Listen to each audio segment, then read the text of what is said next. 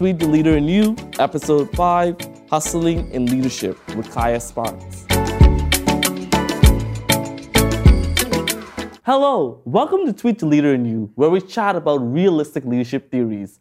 On today's podcast, we'll be talking about hustling your way in leadership. It's very important in leadership to know how you got there by telling the story. Today we have Kaya Sparks, an entrepreneurial fire starter, one who I consider as a role model to me, who has worked herself hard to the top. Welcome, Kaya. How are you? Thanks for having me. I'm good. It's so good to have you here, and it's very important that I bring you on here to talk about your story and how you actually went through the struggle and how you actually hustle your way to the top.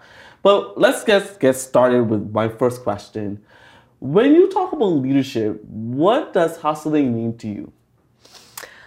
Well, I think it's going after what it is that you want and not letting anything stop you from achieving those goals. Mm-hmm. And as a leader and taking leadership, it's just not standing down, not backing down to what it is that you believe in, and mm-hmm. having others believe in what you believe in as well. Definitely. So that you have a team behind you and you can reach those goals a lot easier and quicker.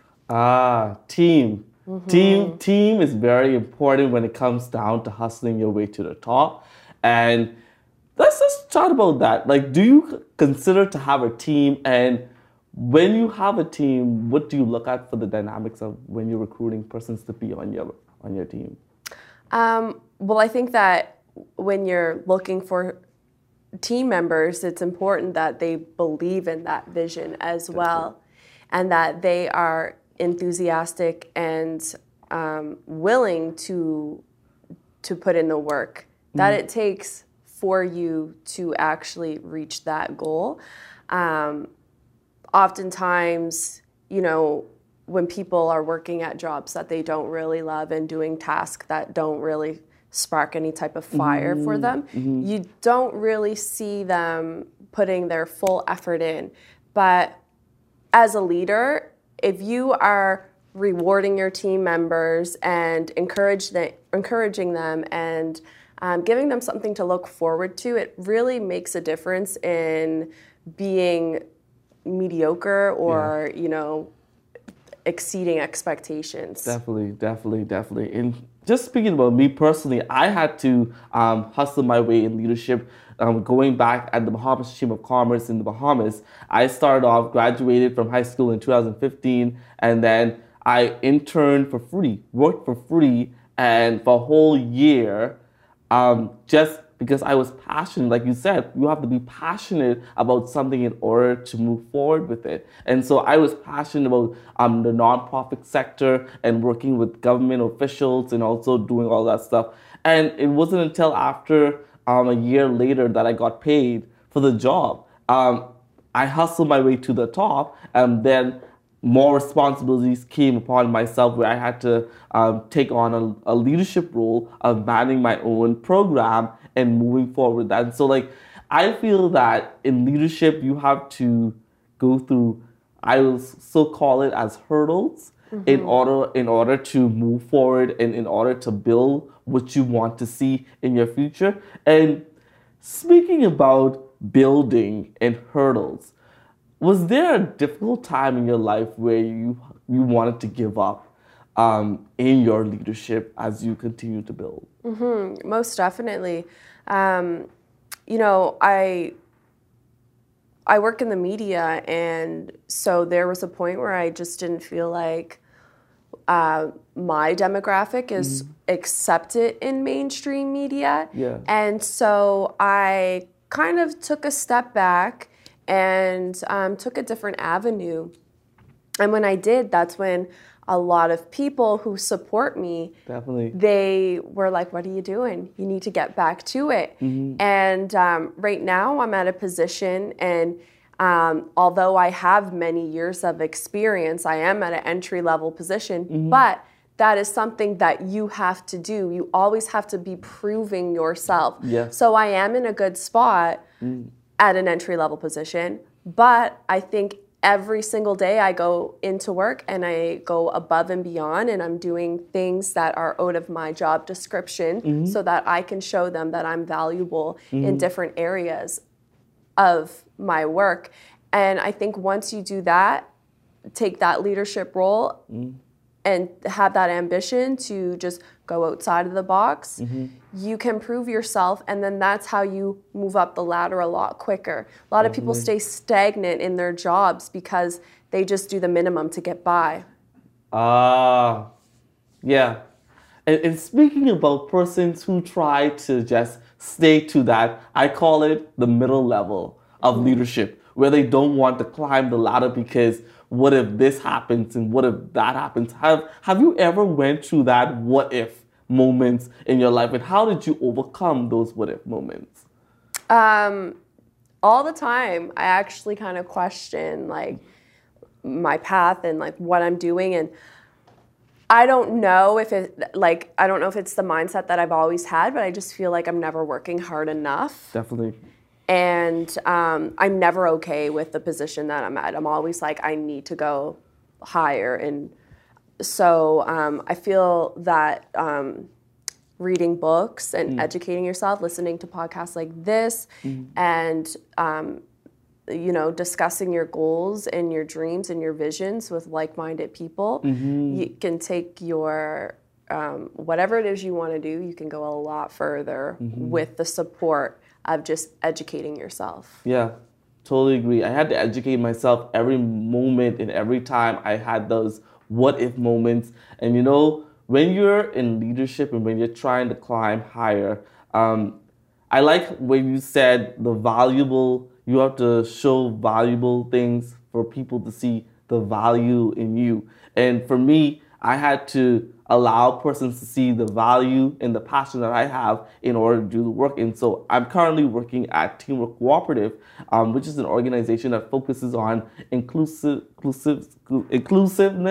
and I would say also showing diversity inside. And I just had Paula Minigan, who was on our show, speaking about diversity and what diversity means. And one thing that stood out to me when she said that diversity is not about the cultural aspect, but it's also about the gifts and talents that comes within the room. And so when it comes down to hustling your way in leadership, do you think that diversity has to come in play? Oh, 100%. And I think that she nailed it on the head with that, because when you have different perspectives, different ages, genders, BIPOC, all within one community of the workforce, you're bringing in different perspectives that can take you from one level to the next. So diversity is very important. Definitely. And so when it comes down to the different roles that you played in each organization, what are some positive outcomes that you would say you learned from each one? The positive outcomes, I really think that when you really want something and you have a goal in mind, I think it's very important to just utilize your time properly. And spend time, like I said, with like-minded people you can bounce ideas off of. Stay that extra hour at work, because the positive outcomes for me have been bonuses in my pay, commission, going from from position A to position B that will take you to that next level. Yeah.